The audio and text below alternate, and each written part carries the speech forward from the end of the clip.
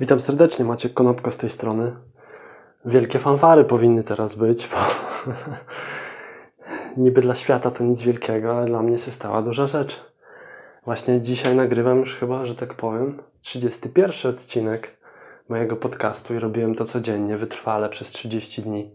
I jeśli nawet dobrze liczę, to dzisiaj już tak jakby jest poza 30, bo jeżeli 30 odcinek nagrałem, a później nagrałem odcinek pierwszy, idąc w dół, prawda, tą numerologią schodząc z góry, że 30 do 30, 29, to tak naprawdę źle założyłem, bo odliczanie powinno trwać od 29.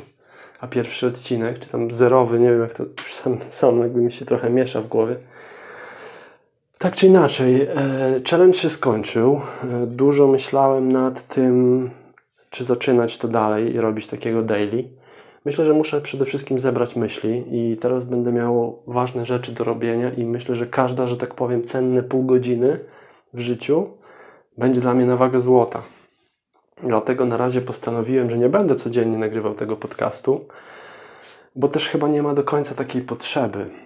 Zwłaszcza, że zacząłem teraz niedawno, 7 dni temu, dzisiaj już będzie 8, jeżeli mi się uda, zacząłem pisać swojego bloga.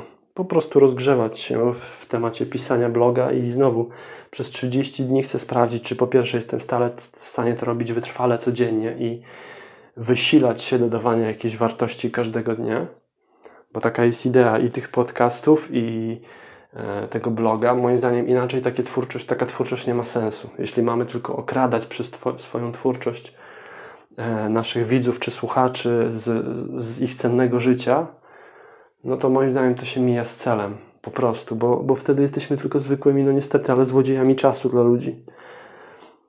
I ja wiem, że nawet ktoś, kto słucha moich rzeczy i gdzieś tam nie wyniesie z tego nic, to w pewnym sensie też marnuje czas, ale z drugiej strony czasem trzeba zmarnować trochę czasu, aby móc się przekonać, czy coś jest dla nas i czy coś. Poza tym ludzie niestety mają tendencję do niewdrażania tego, co słyszą. I tu może być kilka przyczyn. Po pierwsze, możemy sobie myśleć, że kim jest ten człowiek, czy ja mogę mu zaufać, czy jest dla mnie autorytetem w jakikolwiek sposób, czy nie doprowadzi mnie na manowce tak naprawdę. I to jest bardzo dobre pytanie, wbrew pozorom, to musisz już sam czy sama określić,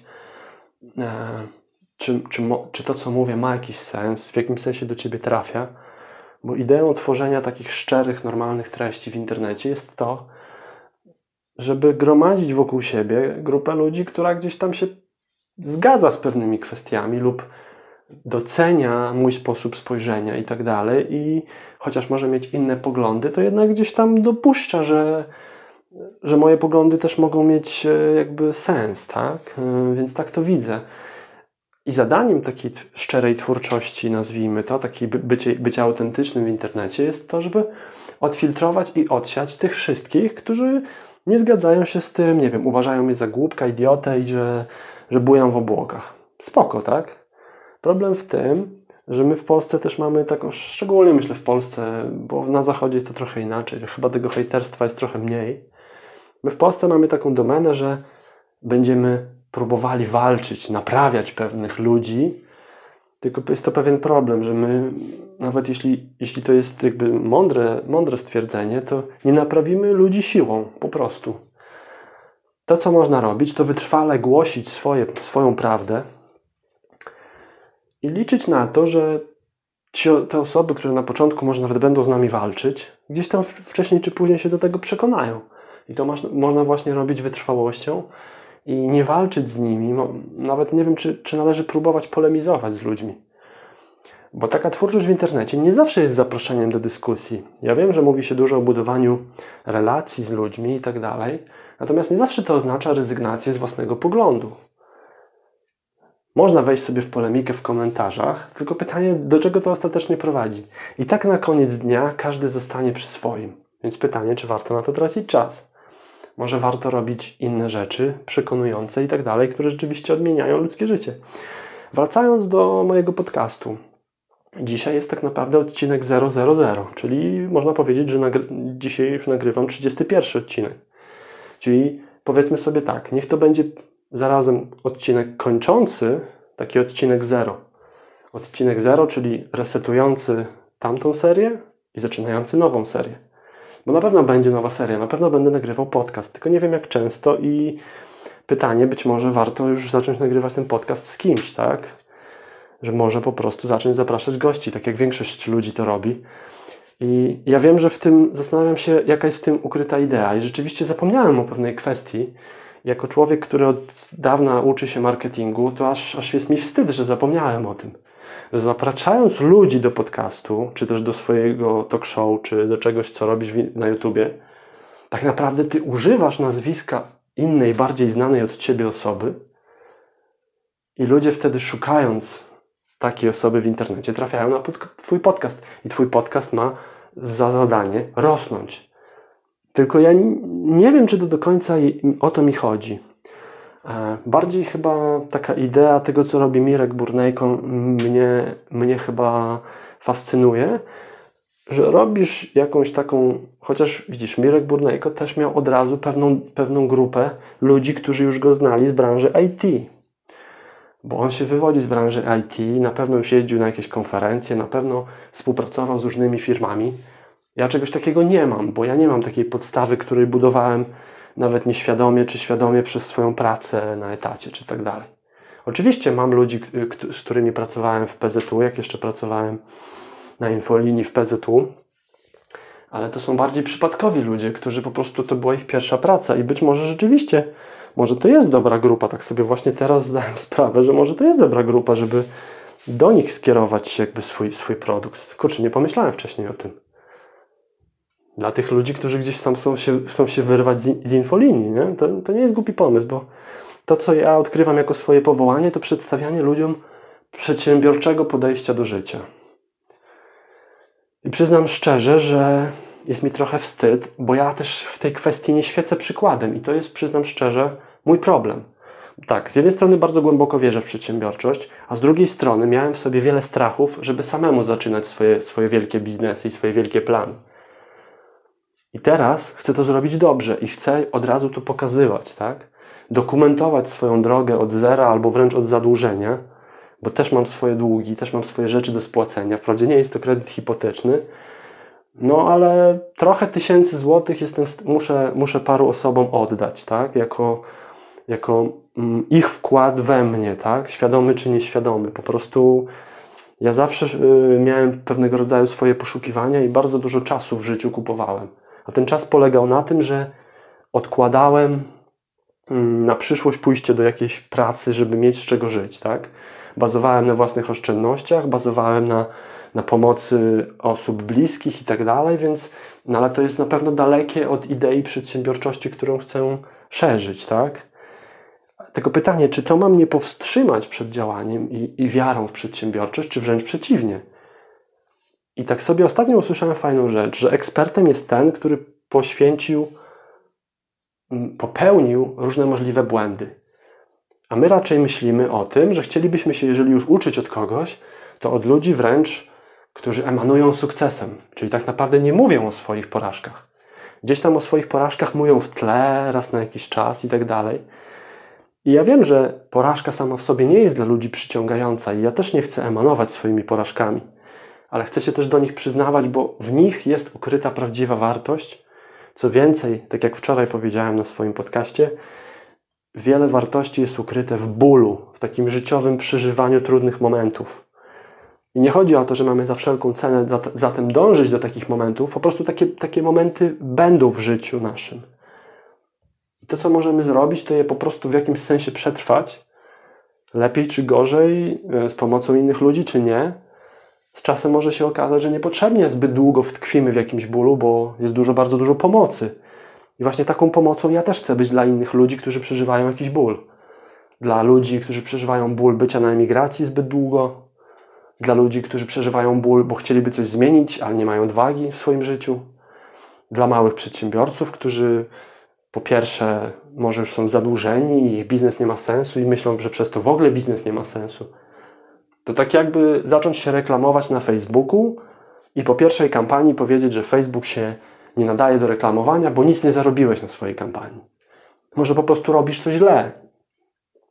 I to co wielu ludzi właśnie nie zauważa, że Mówi się na przykład to, co ostatnio Mirek Burnejko mówił na swoim vlogu, że to są trochę fałszywe dane, które mówią o tym, że tam tylko co 10. czy tam co 100. firma przetrwa pierwsze 5 lat, prawda?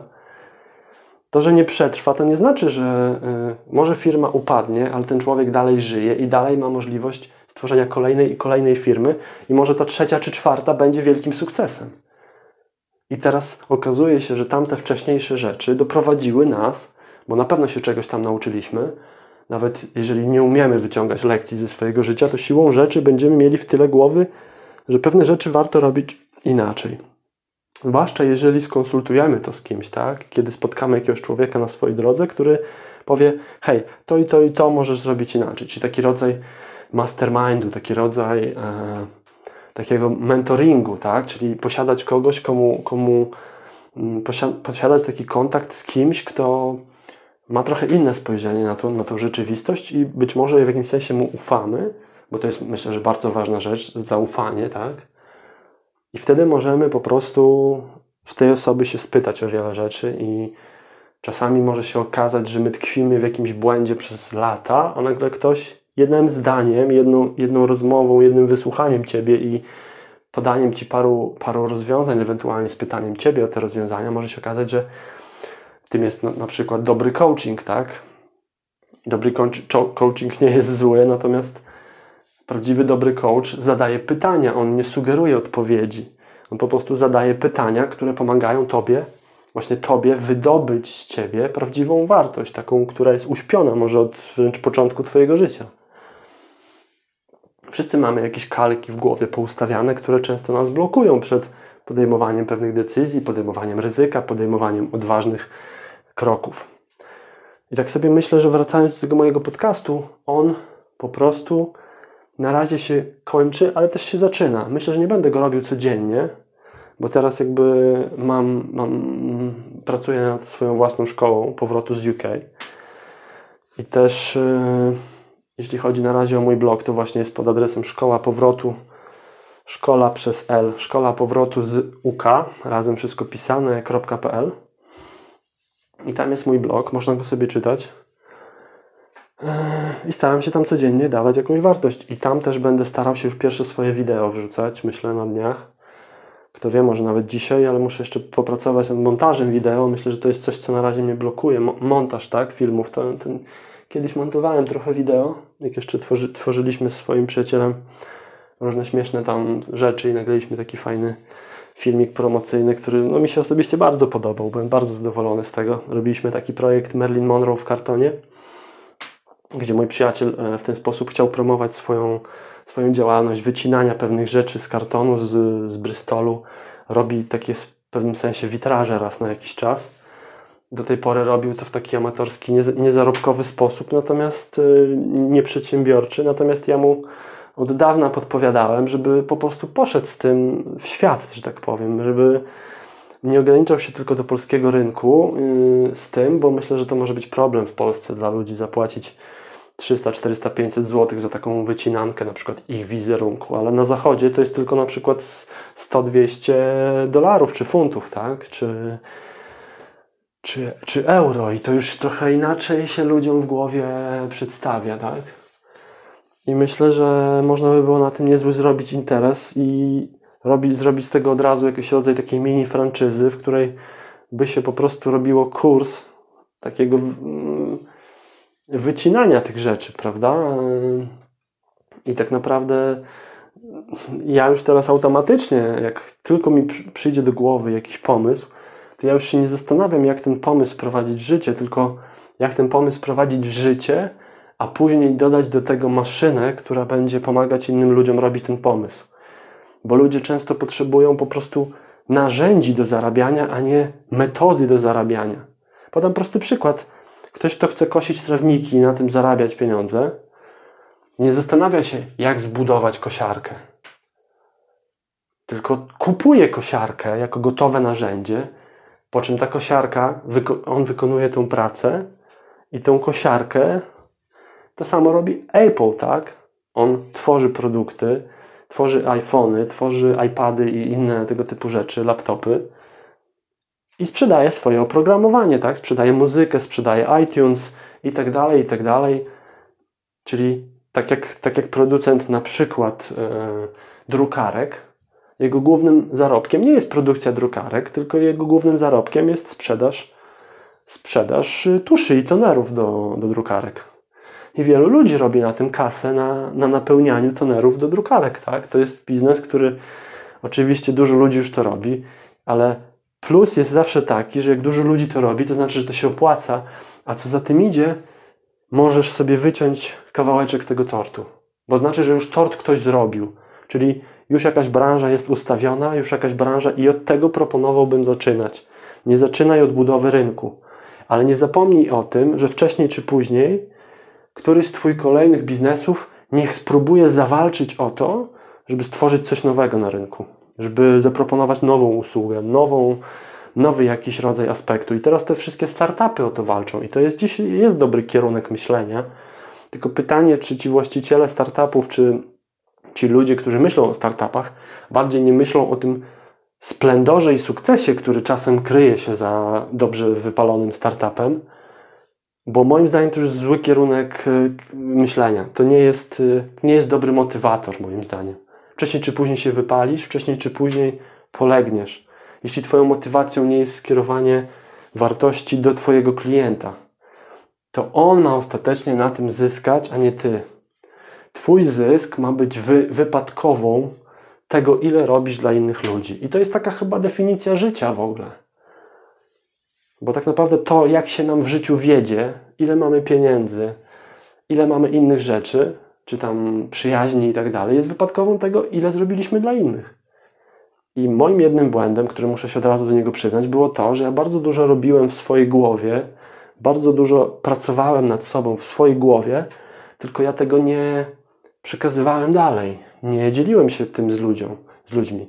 Oczywiście dzisiaj uważam siebie za człowieka dobrze zbudowanego wewnętrznie i pewne moje poszukiwania w końcu rok czy 2 lata temu w końcu doszły do skutku. Jestem dumny, że wytrwale szedłem tą drogą poszukiwań sensu życia, głębokiego sensu życia, który znalazłem. Ale teraz jakby muszę się cofnąć i udowodnić swoimi codziennymi działaniami, że to odkrycie jest prawdziwe. Ponieważ moje odkrycie nie jest odkryciem, które można udowodnić naukowo. Można tylko to udowodnić, wprowadzając to w życie i jak to się mówi, po owocach ich poznacie, czyli po owocach mojego życia będzie można poznać, co odkryłem i co jest tą esencją, która dziś mnie napełnia, tak? Bo czuję się dzisiaj człowiekiem pełnym, co nie znaczy, że już się skończyła moja droga edukacji, czy moja droga poszukiwania dalej, tak? Ja doszedłem do pewnego przełomowego momentu, w którym już czuję, że nie tyle idę pod górę, co już z górki zjeżdżam. I to nie chodzi o to, że zmierzam do grobu, bo każdy z nas zmierza do grobu, nawet już się rodząc, już zmierzamy do grobu, bo już nasz zegar tyka.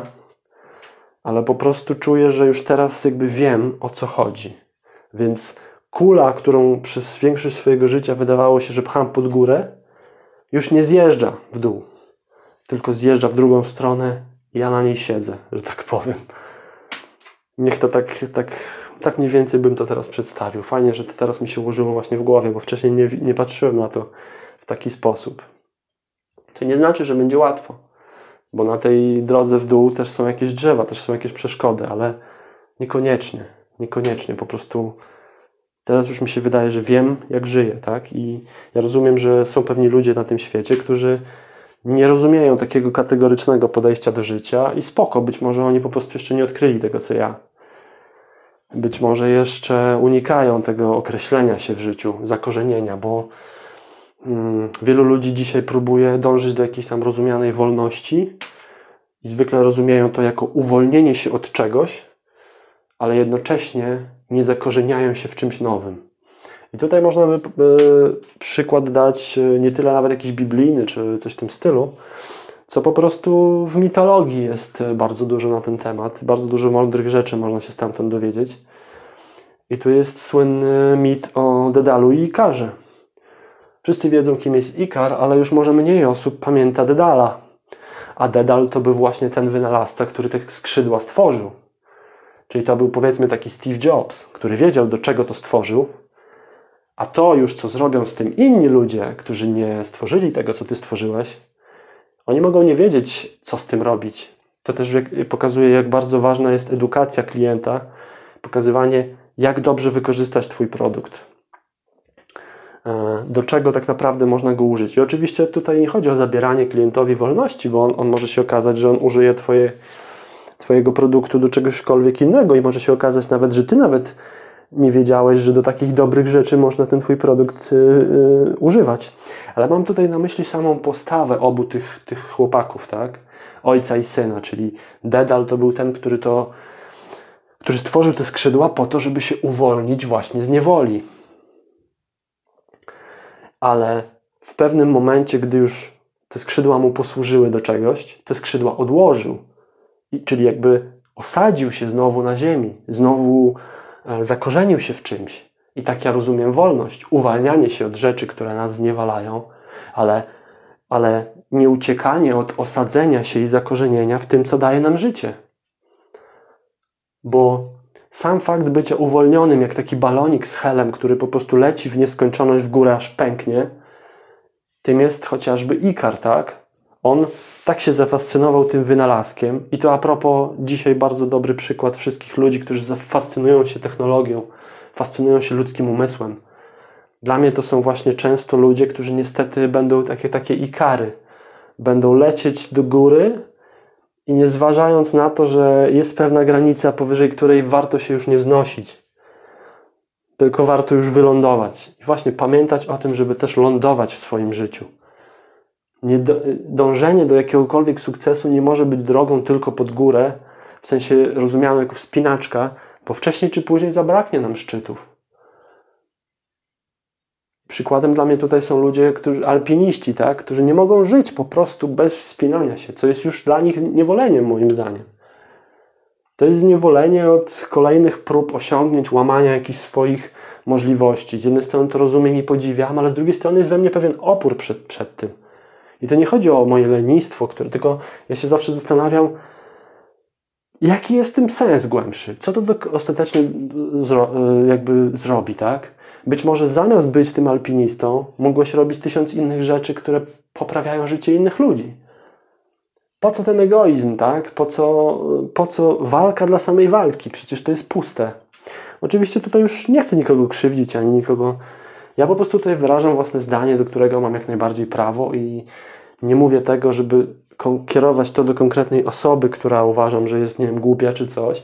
Bardziej mówię o kieruję to do pewnej postawy, żeby osoby, które mają w swoim życiu taki problem lub jeszcze nawet nie wiedzą, że to jest problem, żeby się opamiętały po prostu, że może warto, że właśnie droga rozwoju jest drogą do przodu. Ona czasem, tak jak właśnie ten Dedal, oznacza zbudowanie jakiejś maszyny, która cię wyniesie poza tą niewolę, ale znowu się osadzić, znowu coś zbudować. A jeśli to, co zbudujesz, znowu się okaże niewolą, to znowu unieść się i przenieść.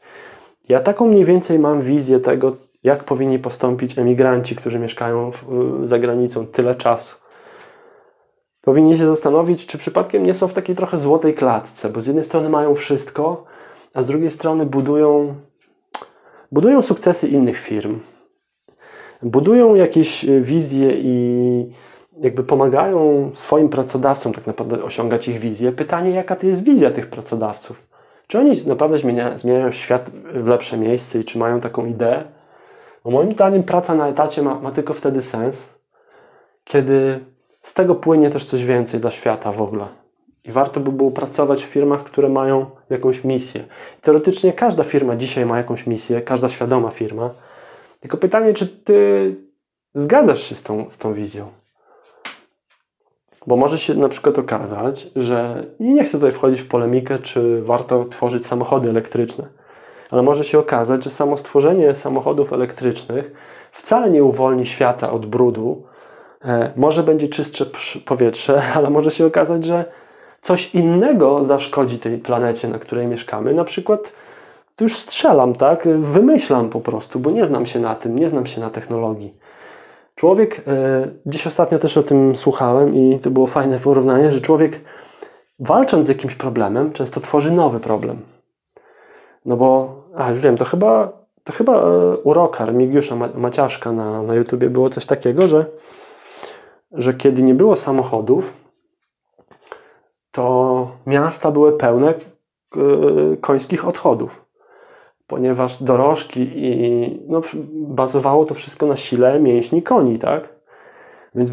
Więc to był pewien problem świata, że było brudno i śmierdząco na ulicy. No i samochody rozwiązały ten problem, jednocześnie dając nowy problem zanieczyszczenia środowiska, tak? W znaczeniu produkcji większej ilości dwutlenku węgla do atmosfery. Więc prawdopodobnie tak samo będzie z samochodami elektrycznymi, bo się dużo mówi o tym, że może się okazać, że nie będziemy w stanie wyprodukować takiej ilości energii, tak zwanej czystej, jakkolwiek ją rozumiemy. Też wiele jest polemiki na temat tego, czy tworzenie ogniw tych solarnych jest tak naprawdę czyste dla środowiska. Bo dopóki one funkcjonują, to spoko, ale co się stanie, jak one przestaną działać? Co się z nimi stanie? Co się stanie z całą tą chemią i różnymi tam metalami, pewnie ciężkimi i tak dalej, używanymi do produkcji tych paneli, tak?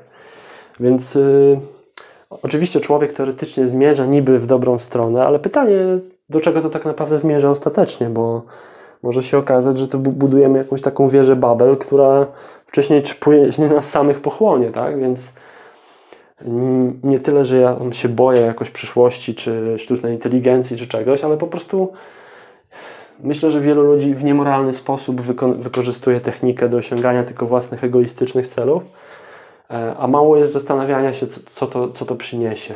My tak bardzo często wchodzimy w jakieś własne pomysły, robimy je z jakąś dobrą intencją, a się okazuje, że to była zła intencja ostatecznie, że to doprowadzi do jakiegoś tam upadku czy krachu.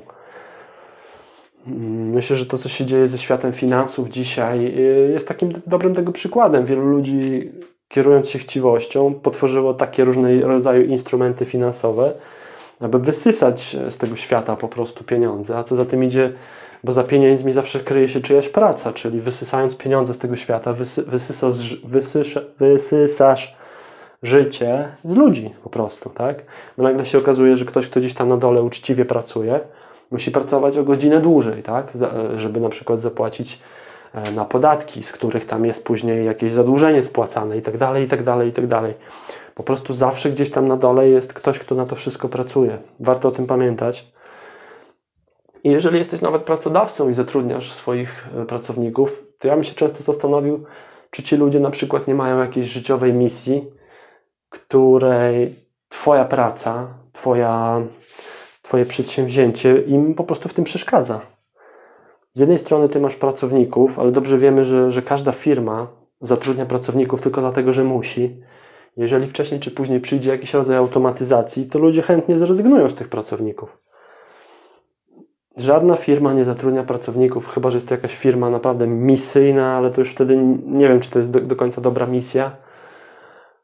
Coś w stylu spółdzielni jakiejś, tak, żeby aktywizować bezrobotnych. No jest to jakiś tam pomysł, tylko pytanie, czy to ostatecznie ich aktywizuje, czy jeszcze bardziej ich zniewala, nie? No to jest jakby w każdym temacie można by było przeprowadzić ogromną polemikę.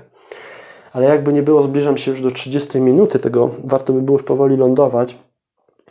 Zatem tak, będę potrzebował w najbliższym czasie bardzo dużo czasu na swoją działalność przedsiębiorczą. Zatem będę minimalizował te wszystkie rzeczy, co sobie postanowiłem, bo od ponad 4 miesięcy walczę jakby ze swoimi różnymi negatywnymi przyzwyczajeniami. I to wymaga oczywiście czasu, wprowadzania pewnych nawyków, ale udało mi się na przykład zrzucić parę kilogramów, chociaż nie byłem jakimś wielkim grubasem ani nic z tych rzeczy, ale już po prostu czułem, że zbliżam się do tej granicy, że później już jest tylko nadwaga i później już jest tylko gorzej, tak?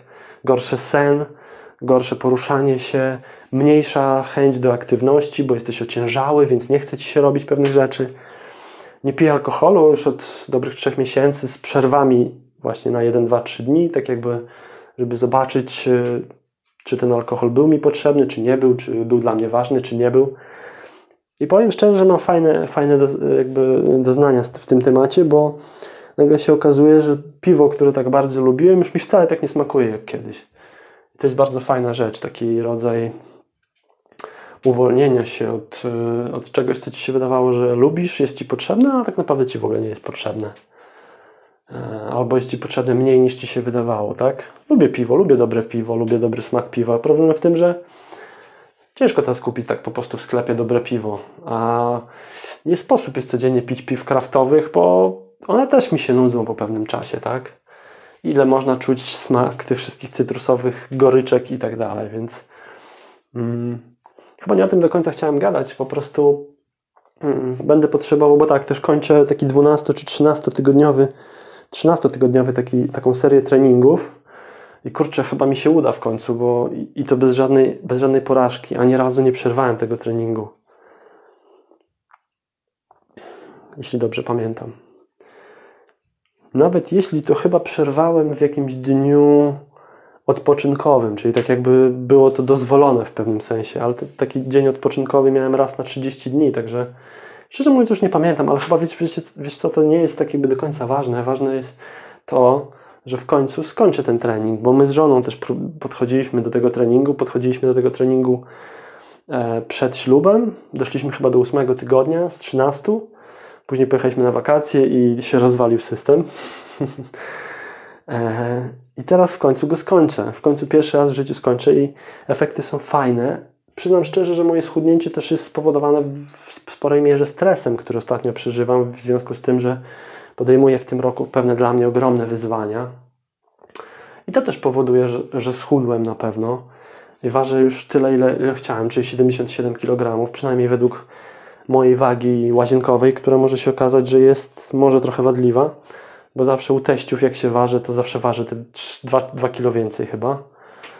Więc może być moja waga wadliwa, ale może być też ich waga wadliwa. W każdym razie moim punktem odniesienia jest jednak moja waga, bo w pewnych momentach już podchodziłem pod 86-87 kg na tej wadze mojej.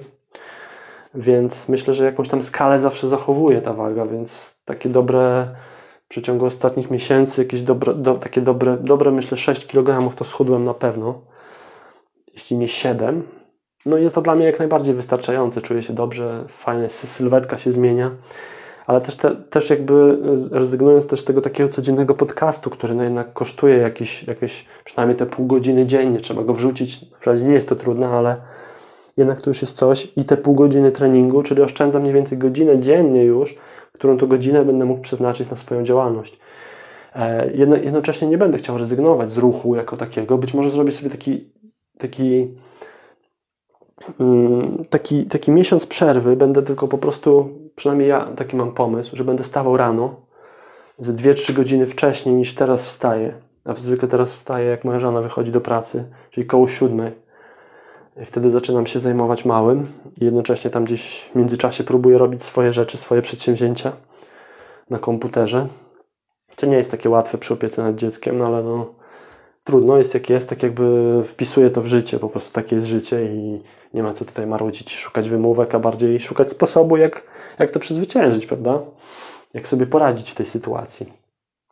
Będę stawał wcześniej i będę szedł na taki spacer, ewentualnie jakiś szybszy trucht, czy coś w tym stylu. Właśnie, może też zacznę biegać, ale tylko chodzi mi o to takie poranne poruszenie się, 5-10 minut takiego rozruszania się rano, prysznic i praca nad sobą i w ten sposób jakby zaspokoję tą potrzebę takiego ruchu, prawda? I tyle. P90X3 polecam, bardzo fajny trening. Koszt to jakieś około 100 chyba dolarów, z tego co pamiętam. Warto każdej złotówki po prostu, bo porównywalne pieniądze jest to 3 razy wyjście na siłownię, a po prostu ćwiczysz w domu i naprawdę jeśli tylko to wykorzystasz, to naprawdę fajne efekty daje. Przede wszystkim ruch jest ważny i bardzo ważny. Bardzo ważny jest też sen, także nie zapominajmy o śnie, żeby spać i przede wszystkim spać w dobrych godzinach nocnych. Między 22 a 2 w nocy podobno jest najlepszy czas na spanie dla człowieka. Więc może się okazać, że jeżeli chodzimy o 2:00 spać, to tak naprawdę nasz sen jest słaby, po prostu słaby i potrzebujemy dużo więcej właśnie czasu podczas snu, żeby się zregenerować. Też może spróbuję przetestować później taką drzemkę koło godziny właśnie 12-13, gdy mój mały śpi. Ale to zobaczymy, bo na pewno wiem, że dla mnie wyzwaniem będzie poranne wstawanie i to jest taka kolejna rzecz, z którą chcę się zmierzyć. To jest jedna z takich rzeczy dla mnie dużych, tak? Bo jeżeli postanawiamy sobie jakieś zmiany, to zwykle są to 3 kategorie w tych zmianach. Jedno to są takie milowe zmiany, które chcemy po prostu, nie wiem, powiedzmy, jesteś alkoholikiem i chcesz rzucić alkohol, jesteś palaczem, chcesz rzucić palenie, jesteś grubasem, chcesz schudnąć w końcu w życiu, tak? To są takie milowe rzeczy, z którymi musimy się zmierzyć. Albo jesteśmy zadłużeni i chcemy tego zadłużenia się pozbyć. To są takie milowe rzeczy, z którymi zwykle znowu uciekamy przed ich zrobieniem. A oprócz tych milowych są jeszcze takie drobne zmiany, które chcielibyśmy poprawić, jakieś drobne rzeczy. I one wymagają dołożenia czegoś do Twojego życia. Czyli na przykład więcej ruchu, co oznacza, że musisz wykonać jakąś aktywność, wygospodarować 50 minut w ciągu dnia na jakiś ruch na przykład. Czasami będzie to godzina wygospodarowania, więc to jest trudne. A najłatwiejsze do zmiany są te, chociaż one wymagają przestawienia się psychicznego, że czegoś po prostu przekonania siebie, że czegoś nie potrzebujemy w swoim życiu. Tak jak rezygnacja z alkoholu. Ona powoduje, że niczego nie tracimy, poza tym uczuciem bycia nasyconym alkoholem, tak? Ale nagle się okazuje, że mamy więcej pieniędzy, więcej siły, lepiej się wysypiamy, więc tak naprawdę same korzyści się okazuje, że to są same korzyści, no bądźmy szczerzy. I one są najłatwiejsze do zrobienia, bo wystarczy czegoś nie robić. Na przykład ja nie gram w gry od 2 czy 3 miesięcy. I też dla mnie takie kolejne wyzwanie to zapisywać te moje postanowienia. Ja o nich pamiętam, bo ich jest mało, ale powinienem prowadzić dziennik. Po prostu taki dziennik jak w pierwszym miesiącu. Bo w pierwszym miesiącu zacząłem od tego, pojechałem tak hardkorowo, że takie małe zmiany, ale codziennie dokładam jedną zmianę. I to było trudne do zrobienia, bo nagle się okazało, że samo czytanie tej listy powodowało już jakąś stratę czasu, bo ja musiałem się zastanawiać, co mam dzisiaj zrobić i tak dalej. I jeszcze musiałem kreatywnie podejść do tego, co dzisiaj dołożyć. Ostatecznie wyszło spoko. Tam 2 czy 3 razy przegrałem, więc miałem taki po prostu plik, w Excelu, którym po prostu na zielono zaznaczałem to, co mi się udało w danym dniu, a na czerwono to, co się nie udało. I w przeciągu tych 30 dni tak naprawdę tylko 2 czy 3 miałem czerwone punkty, reszta na zielono. Więc to jest fajny motywator, bo już coś zacząłem, już był jakiś ruch, już mam za sobą miesiąc, to jest już osiągnięcie. To jest jakaś wspaniały punkt wyjścia. W kolejnym miesiącu poszedłem inaczej. Mówię, zawalczę z czymś ważnym, ale zrobię tylko jedną rzecz na miesiąc, później drugą, później trzecią dodawałem i tak dalej. O tym opowiem Ci innym razem. Myślę, że to by było na tyle na ten moment. Dziękuję za 30 dni. Podejrzewam, że nikt tego nie słucha, ale może kiedyś wysłucha. Tak naprawdę tutaj chodziło o coś innego, żeby się wygadać. Myślę, że to był trochę taki bardziej model pamiętnikowy tutaj, co mi się też bardzo podoba, ale nie wiem, czy to jest słuchalne ostatecznie. Więc jeśli gdzieś tam nie słuchasz, daj mi znać po prostu, napisz do mnie. Gdzieś tam znajdź mój adres, czy na Facebooku Maciej Konopko możesz do mnie napisać, chociaż jest kilka Maciejów, więc nie wiem, czy będziesz wiedział, który to jest. W każdym razie wszystkiego dobrego życzę i dzięki za te 30 dni. Niedługo wracam, być może już jutro, a być może dopiero za tydzień albo za 2 tygodnie. Zobaczymy. Teraz dużo mnie czeka właśnie tej walki z innymi rzeczami, także pozdrawiam Ciebie serdecznie i do usłyszenia następnym razem. Pozdrawiam, Maciek Konopko.